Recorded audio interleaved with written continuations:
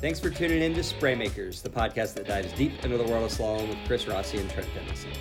The guys bring you past the edge change into the move that drives you high and wide up the boat into the apex of the turn. Enjoy. We've gone through so many different little spots in the course. Last episode, we went through majority of people's black hole and how we're riding the handle, and that got me thinking, why don't we talk about the reach or the reach area, or maybe there's a lot of other ways that I would like to refer to it as, because reach to me is way off the mark of what's actually happening. But let's just say that this is the period of time where we let go with our hand to where we come back on with our hand. Is that fair to say? Like, that's a good section of this to talk about?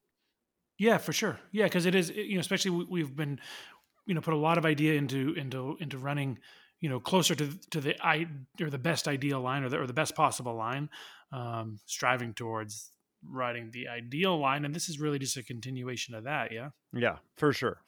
And I just want to say, right off the bat, I'm fired up about this. I don't know why I'm fired up about it, but reach, just even what that makes my head go to drives me nuts, because I think when people think reach, that they're reaching towards the boat, and Yes. like, we couldn't be further from the opposite. It's a polar opposite of that as what I'm striving to do. Yeah. What's your take on that? Well, yeah. So, like, for me, like when all things, it's interesting. Like I can think back to 20. Can't remember what season it was. I think it was probably 2019 when I was on a run of just running a bunch of good buoys for weeks and weeks on end, and I had like just this, you have these kind of fleeting thoughts, so they're not really part of your pyramid, but they're just things that you notice when you're skiing really well. And even at the shortest short, I had this kind of directive in my mind: don't reach, don't reach, don't reach, don't reach. And obviously, when you get to apex, you are max extension, and sometimes even on the tips of your fingers. But I was actively trying to not reach, and what I mean by that is I I had the right speed and the right timing, where as I started to swing close to buoy width, I was simply just letting go with my outside hand. I'm skipping ahead a whole bunch of steps, but I'm just going to finish this thought. I was letting go with my outside hand, and I was actively trying to hold the handle, and hold its position, like actually using like a little bit of pressure to not let it get pulled away from my body. Because what I didn't want is, I didn't want me to get too far away from it too soon. Especially as the line gets short, I wanted to just feed it out as I literally continued to ski away from the handle to time that max extension away, at the buoy. When the line gets shorter, it really can't happen too much before that. So yeah, it's not a reach. It's and then conversely, we'll flip that on its head. The only time I ever feel like I'm reaching in slalom is when I'm running straight lines, and then I am literally trying to reach to squeak my toes out, or out around the buoy. I'm no longer skiing away from the handle. That was such an ideal that kind of entered my brain way before I could even think about how it's possible. I just, the way that you just kind of actually brought all of that together it's kind of the subject of today's show, or today's Yeah. episode, because that's the thing. Like, when I think of this, I think of extension, right? Yeah. Like, I think of, we have spent this time talking about the handle path, talking about our body in relation to the handle path, talking about staying in our stance structured position, our balance position, like all of these things that lead up to it, so that we are an extension of this rope. And then, we get to this place where we let go with this outside hand. And what are we really trying to do? Why are we letting go? Why are we doing Mhm. what we're doing? And it, and then conversely, when do you actually feel like you're reaching, like the idea of reaching? And it is when you have lost direction, when you're straight lining at the buoy, and you feel like you're narrow, and you feel like, I may not make this. Then sometimes you're just letting go to kind of just give a little bit more to the ski, but also put the handle somewhere inside of you so that you can fall into it, right? But I think Yeah. And I think a lot of people get caught up in pulling long. When you pull Mhm. long, then we've already talked about this, you create a massive, massive amount of load that you cannot go in the direction that you're trying to go. Thus, the load spikes, rips you up, pulls you inside of your ideal line, causes you to straight line, lose connection to the rope. Okay. And then once you've done that, we're losing that. Now, if we back up, and so then you're going to think about reaching, or basically, in my opinion, what that skier is doing is actually just letting go, and they're still Yeah. free flying without doing anything. It doesn't really matter. You'll see the handle go in all weird spots. You'll see it go to the inside. You'll see it to go out in front of them. Because there's no tension on the rope. Okay, so then people are just kind of putting it where they want, and then they're envisioning, well, where's my outside hand supposed to be, and what am I supposed to be doing here? When you're connected to the swing or to the rope, you don't have to think about where your body is already where it needs to be, and you're just an extension of that swing and that rhythm. So, I'd like to spend more time talking about maybe what we are trying to do in these places than why we aren't doing it. But it is good for people to understand, like, that's why, when Trent talks about the base of his pyramid and then the next stack and the next stack, why they're so important. So you have to go back and make sure that your fundamentals are doing what they are supposed to be doing. But when they are, man, in my opinion, turning is relatively easy and a whole lot of fun. And it isn't the place where you're going to crash and you're going to blow out and you're dealing with slack and you're dealing with all these things because you've done all the work to set it up. Yeah. So, Yes. you Okay. know, So let's just start going through this a little bit. So we're gonna assume, or how we're gonna start this is that you have had an edge change that isn't too far past the center line. Now, like for me, the next step is making sure, like, I think or I'll go the other way. I think where even if people get an early edge change, but they don't get that full extension away from the handle, like you were saying, is simply, and this one's actually, this spans decades of coaching. It's when that handle starts to come away from their body too early, right? Like talking about when there's, while you still have two hands on the handle, if that, again, even if you have had an early edge change, as you come through the second wake into the whitewash, if that handle is coming back towards the pylon or coming away from your hip, there's going to be two things that happen. One is that you're still under a considerable amount of load at that point. So now that load is going to go from your hip through your spine. It's going to migrate up your torso, and as that handle comes away, that's where, if you take and I was actually working with someone on this morning. You take a freeze frame of someone coming through the edge of the second whitewash. If the handle looks high there, that tells you simply that it's come away from your body. Because again, there is really no such thing as high handle, low handle. It's just, where is that handle in relation to the middle of your body or the center of your body. So if that handle starts to come away and you start to have that picture of a high handle, now the load's going to be on your upper body. So then the trickle down from there is, one, because the load is directed into your shoulders instead of your hips, you're going to start to, like you said, tip to the inside. Two, your hips are going to start to unwind.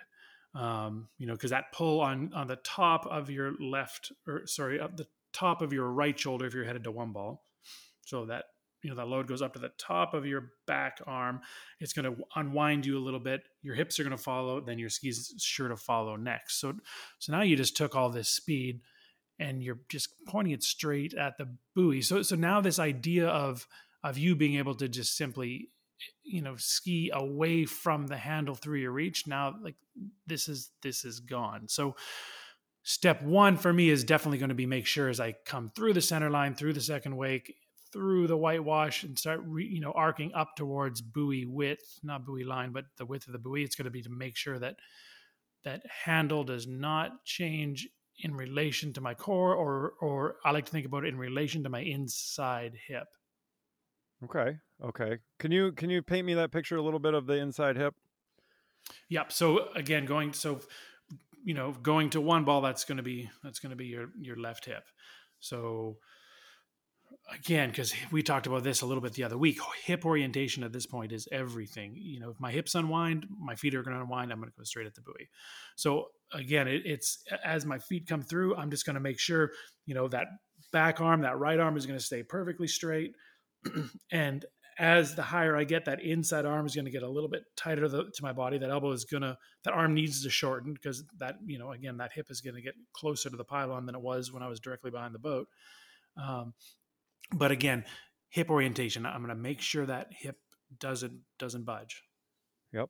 And for me, I really like to, if I'm in the right position, I just control that with my core.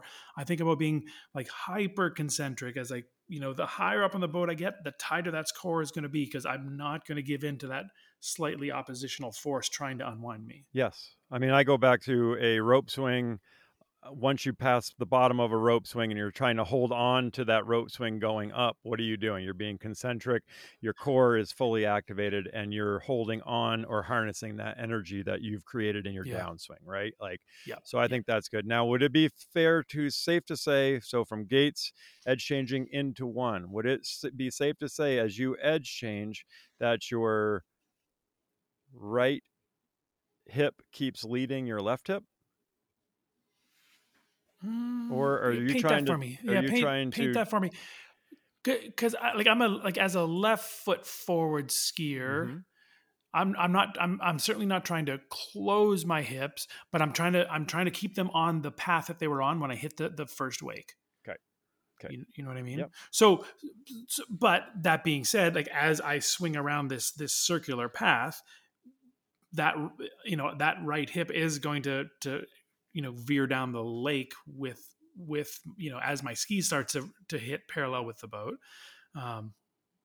But no, and from the way I'm internalizing it is I just want that hip orientation to stay the same as it is as it was with my feet. Everything running on that same arcing path. Okay. If I try to go out, if I try to rotate it, if I try to further rotate them or close them or counter them out, I'm trying to go in a place where, in a direction that isn't possible. And conversely, if I let them rotate in, now I'm going to change my trajectory prematurely. So for me, I'm going to try and just stay on the path I'm on.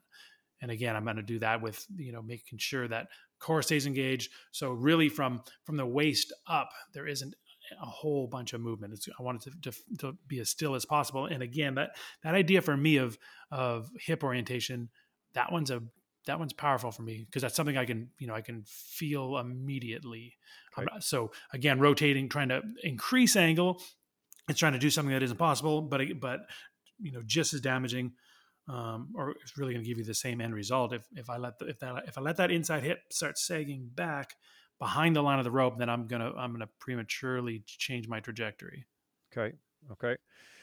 Wow. So where does your head go? Well, okay. So in the same, I'm going to just walk through the same exact little piece right here. So it's funny that we're trying to talk about reach, but we have to set it up. So This is why we're doing this. It's not to go back into last episode, but in that if you don't do these things, there's no feeling of reach or extension is more what I would like to call it or whatever it is. Yep. But so for me, through that standpoint, I think. Like I went through this morning and I went back all the way back to the Swiss Pro I went to the Waterski Broadcasting website and I went to the actual Swiss Pro, not the recap. And I just, clicked. And when I was like fast forwarding to a spot I kind of wanted to just start at and I clicked and it was, it went Will Asher, Freddie Winter, and Nate, right? And all three of them went. And what was, in thinking about reach and what was the most powerful thing to me that I was watching was as these guys come through the center line, their shoulders start to they're always facing the boat. And the other thing that I really noticed was there's such a lack of motion or lack of trying to do something. To me, it just seems like really what they're doing is leaving the back arm straight, allowing the shoulders to face the boat. These are all like really technical things, but ultimately, what are they really trying to do? They're just leaving their body as an extension of the handle and swinging with the handle path, while just allowing their ski to do the same thing. Like, how do I keep my ski on this path? And then if you're connected to the handle path, the closer you're connected to the handle path, the less excessive forces you'll feel. Thus, the easier it is for you to just hold on to it. I think people Yeah. think that you have to do this superhuman max power thing off the second, and that's only because your timing is off. You didn't build your speed Yep. early enough, and then you're fighting this concept of, if I pull longer, I'm going to get wider. If I pull longer, I'm going to get wider, and this is just not the case. We need Or to pull harder understand it. for that Well, matter, right? exactly. Or pull harder Right. for that matter. Right. And again, like you watch these, you watch these, these guys, whether it's at 41 or 35, when they're on that line, it doesn't look that difficult. Yes, it looks, as soon as you get just a few degrees off, that's when it starts to look far more spectacular.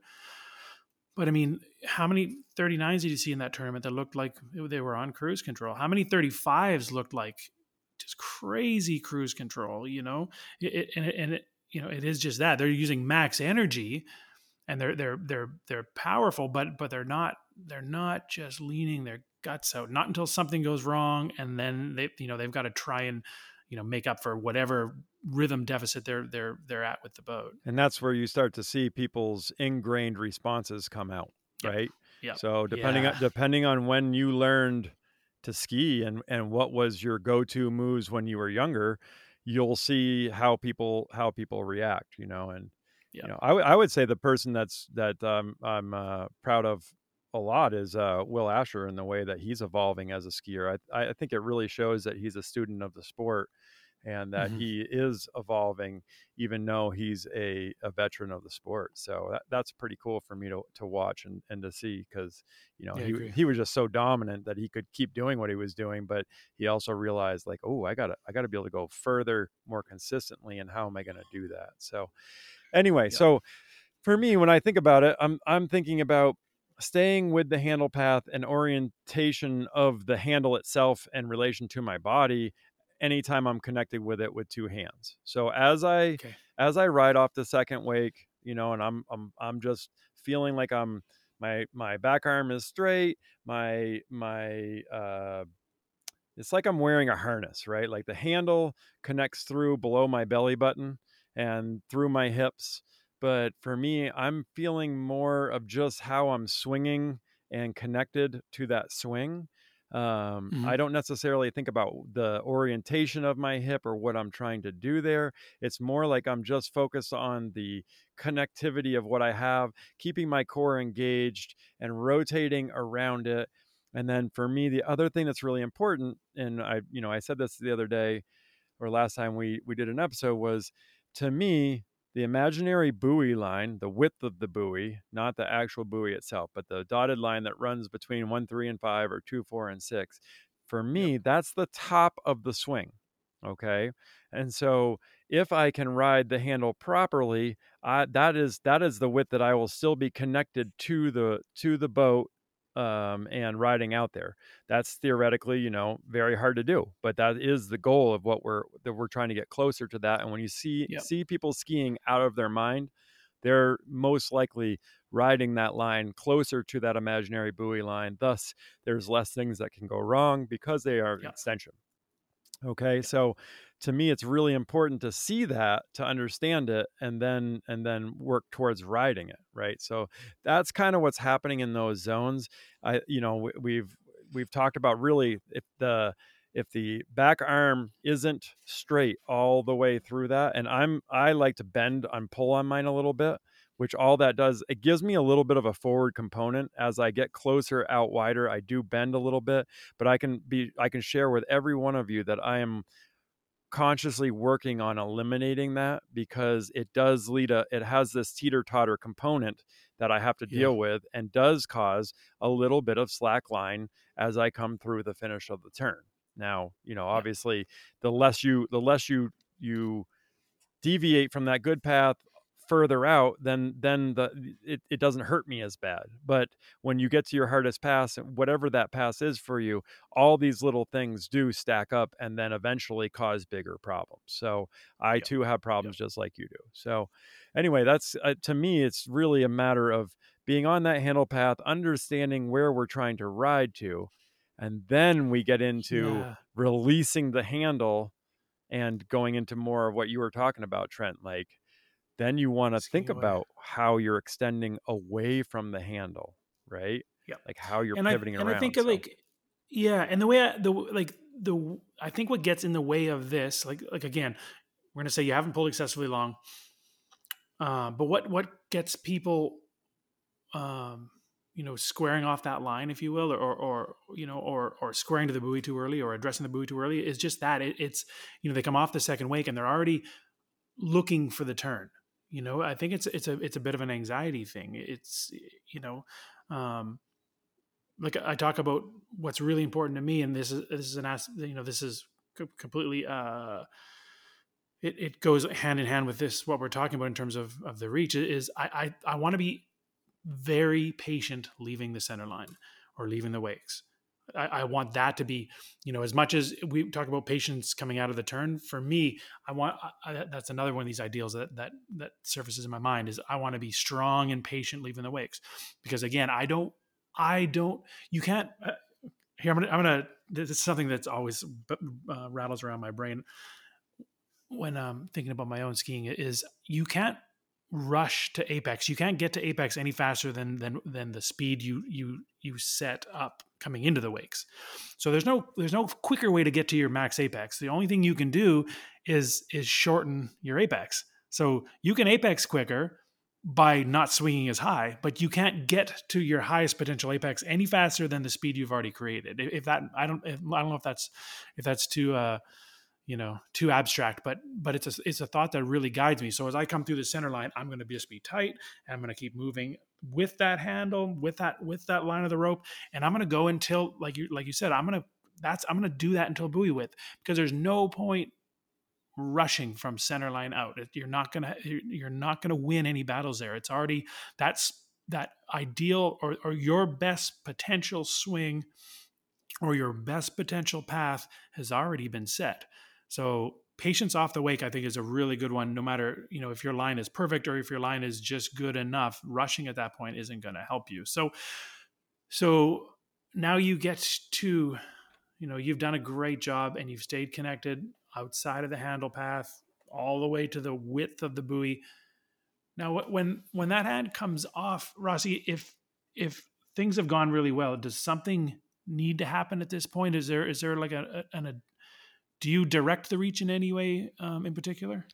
Well, my theory that I like to think about is that actually the handle, once it hits the buoy line, my Yeah. philosophy is the handle's actually kind of staying right there. That's the top of the swing, and I'm leaving Mm-hmm. the handle to run on that path for a moment while Yeah. I extend away from it. Yeah. So I'm not trying to take the handle another arc out and go out with me another 4 feet. The handle is at the width that I need it to. So now I'm letting go so that I can extend and ski away from that handle. And then to finish off that thought, my thought is that handle will still be on that buoy line as I apex and then have the torque to come back into it. That's Yeah. kind of how I see it. Where are you at with that? Yeah, really similar, because that's a question I get a lot, because you can watch a lot of different skiers and you can see some different inputs. I some people appear to be reaching especially low. Some people appear to be reaching especially forward. But again, if you just appreciate that there's only one place for that handle to go. So high reach versus low reach is really just that's not really a thing. It's just it's what you're seeing is where is their body in relation to the handle. So what I'm doing is, again, as I swing up to to as close to that buoy line as the length of my, depends on what line length I'm on, but when I swing up to that buoy width or as close as the length my rope will allow, then when that hand comes off, again, I'm being firm with it, meaning I'm not just letting it go, because then it's going to kill my outward direction. I do feel like there's a bit of a forward component to, like, if you want to call it reach, but only forward to the point that's where the path was going anyway. You know what I mean? Like, so I'm not gonna reach it. I'm not gonna put it ahead of my hips. I'm going to let it continue to move forward with my hips. So I do feel a forward component, but again, it's not forward ahead of my body. It's just forward on the path that I've already set up, if that makes any sense. And again, but I'm going to be firm with it. I'm going to like, if I think like feed is maybe a better word than reach. I'm going to let it feed away from my body only to the extent that I've gone out. So if I don't have the outward trajectory and the speed to get to full like reach, that's fine. I'm not going to reach just for the sake of reaching. I'm going to let it go until I feel like it's not going out anymore. And then at that exact moment is when, everything's already coming back to the inside, and my ski starting to come back through anyway. I like that idea of what you were talking about. I mean, I think that, listen, 99% of your falls are when you have one hand off the line, right? Yeah. So Trent, what you're really doing as what you're saying is that you're skiing away, or you're how did you call it again? And now I'm black. Letting it out. Was that what you said? Or feeding. Yeah. Feeding it out. Feeding it out. Okay, feeding it out. Yeah. A couple things that I want to make sure that I think our listeners understand, and that you can confirm. Feeding it out is still, you're feeding your body out away from the handle. You're not feeding the handle away from your body. 100%. And and again, because when that hand first came off, my outside hand first came off, I was still connected to my hip. I'm going to let it feed out only to the point where there's no more out to go. You know what I mean? I'm never going to reach into nothing.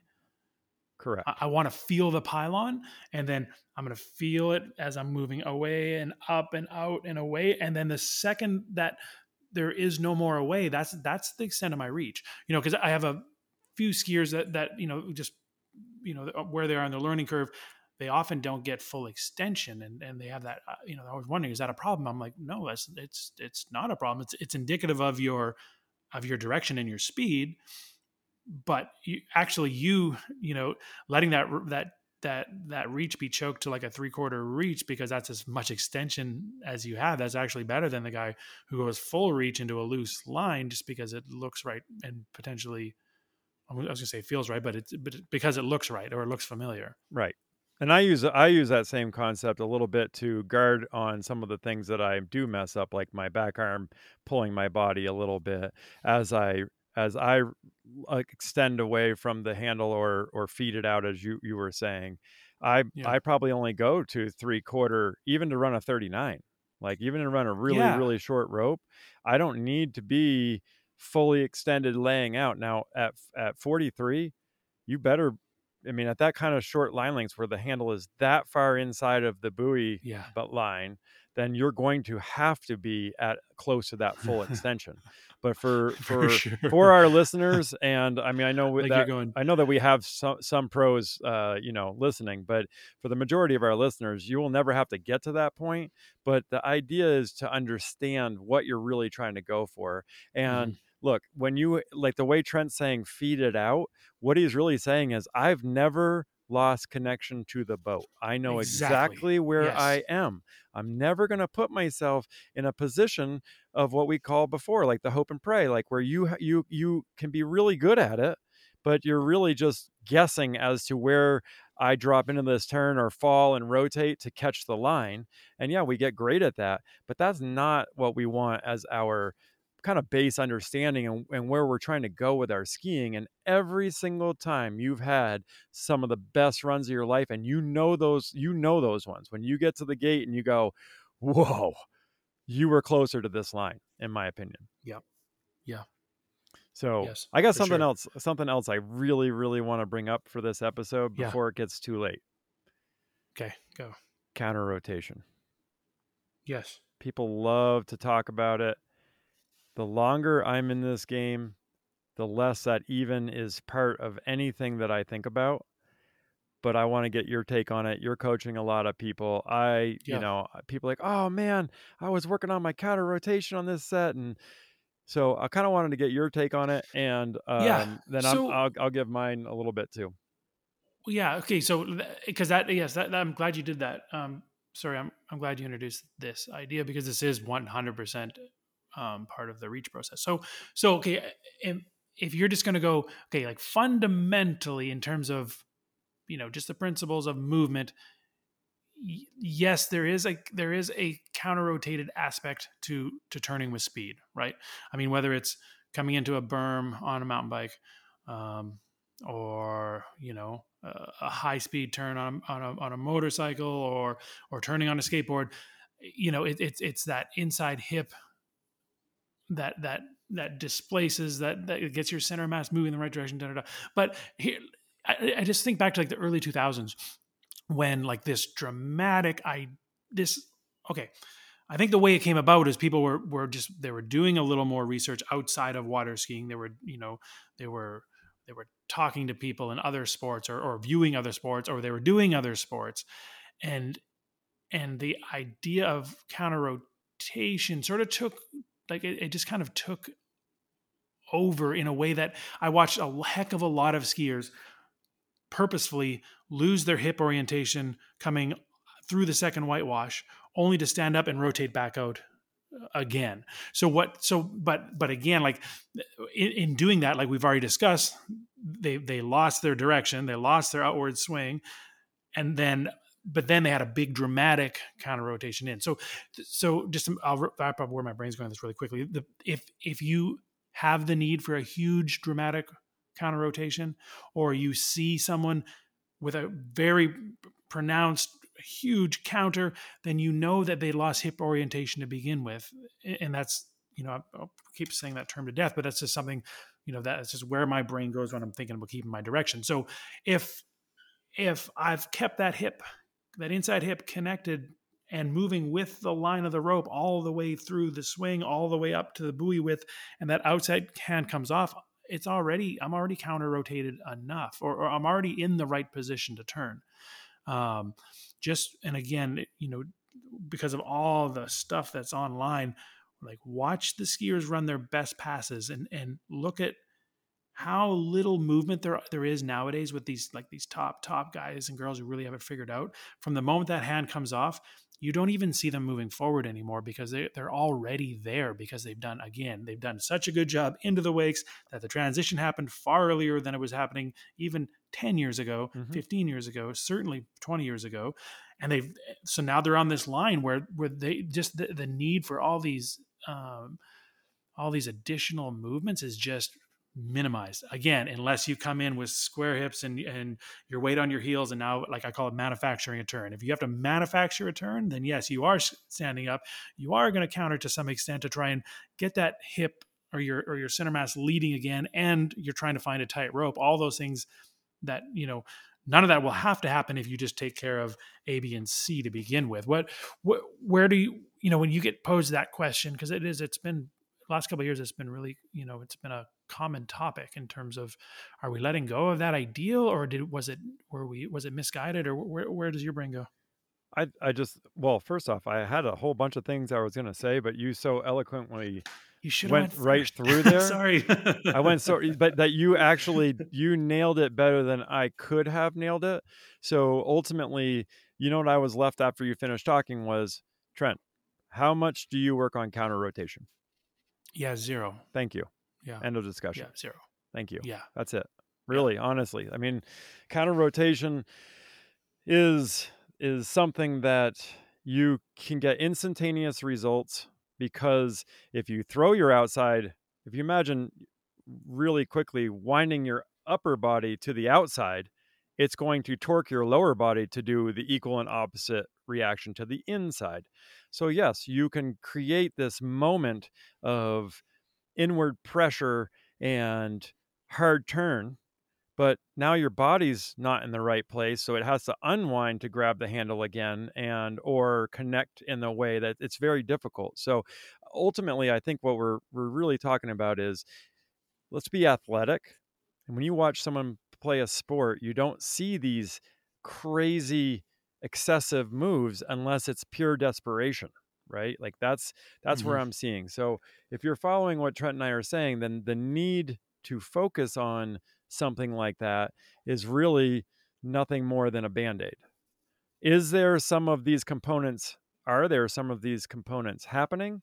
Yes, but there shouldn't be any kind of focus on it. Like if you're asking me, as I pass through that imaginary buoy line, my hand comes off, the handle's kind of running down that buoy line as I extend and rotate up around that point to the apex. The line comes tight.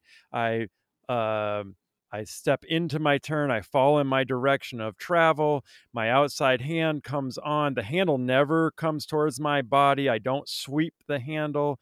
The handle, the way we talk about it from a long time ago, was a pole plant in snow skiing, right? Like you extend that handle in the direction that you want to eventually end up, right? So we have a rotational component as we're arcing up to the apex, and then we're leaving the handle where it is, and we're stepping into that handle.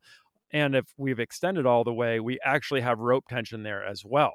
So you have an ability to feel your, grip the handle, the hand that's holding the handle. You can feel the ropes, the pylon. You can feel it through your elbow or your shoulder or whatever you want to do right there. And you step into this turn. And theoretically, as I come through, my body and hips and everything are coming through, and my outside hand connects to that handle in my position I want to be, right at the buoy line, not apex, back to buoy line. Remember that dotted line I was talking about? My hip, my hands, everything are aligned, and I'm catching the handle there so that I can start to accelerate right from my most optimal width. And that's really what's happening there for me. Now, every error that I make leading into a turn will directly show me at the finish. Like if I want to sweep my handle to the outside, like sweep my handle to my outside hip, that means that I did not stay connected to that handle all the way to apex, that I was looking for tightness. I'm looking for where can I balance this turn from? How many turns are perfect? And the answer to that is probably 0. I don't think anybody has the perfect turn, but we are still trying to envision these what is possible deal. So you'll see me make an error. You'll see me maybe rock my shoulder back my inside shoulder back a little bit and pull the handle in. Do you know what I'm doing right there? I'm looking for tight, because if I know where the rope comes tight, then I know when I put my hand on, I can then grab it and then do basically a slow letdown from there right back into my stacked or balanced or my better stance. Now, why am I doing that? Because that's called good slack. That's the good way to take slack. By falling and not knowing where that slack is and just hoping you catch it and then you slam onto it while in your stacked position, that's the slack that makes your coach cringe and makes you have serious off the water problems. That's where you're going to start. Start having problems. Or crazy crashes too, right? Yes, completely out of control crashes. So I think that's just kind of the thought. Where does that lead you, or how do you think about that zone? Yeah, no, like just what I wanted to say, this what you were talking about, like feeling the handle and feeling the robot. Like I always think of it, and I relay this to people I'm skiing with too. Is tension on the rope is your source of information. Okay, so like I'm talking about, controlling the rate at which you're letting the handle feed away from your body to time it with where your outward drift or where your max extension is going to be. If you don't feel the pylon, you don't know where you are. And I call it like free falling into a turn. If I get pulled to the inside and I end up having to reach and I'm no longer fully extended away from the pylon, I no longer can feel, even if I don't have slack in the water, but if I don't have that like constant line tension, I'm guessing, and that is where out of my onside turn, where that that handle to the chest is going to come from, because I'm seeking information. I need to know where the boat is.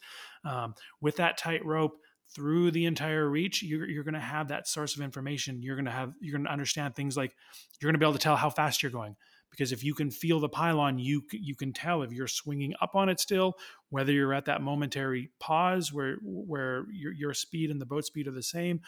And conversely, in addition, you can feel when the pylon is starting to move down the course ahead of you and at what rate it's happening. Without your connection to the pylon through the entire reach. So again, even if that means you're not doing a full extension, without that feeling, that connection to the pylon, your source of information is completely gone. So don't reach, just hold the handle and let yourself ski away from it, and your speed and direction will determine how big of a reach you end up doing.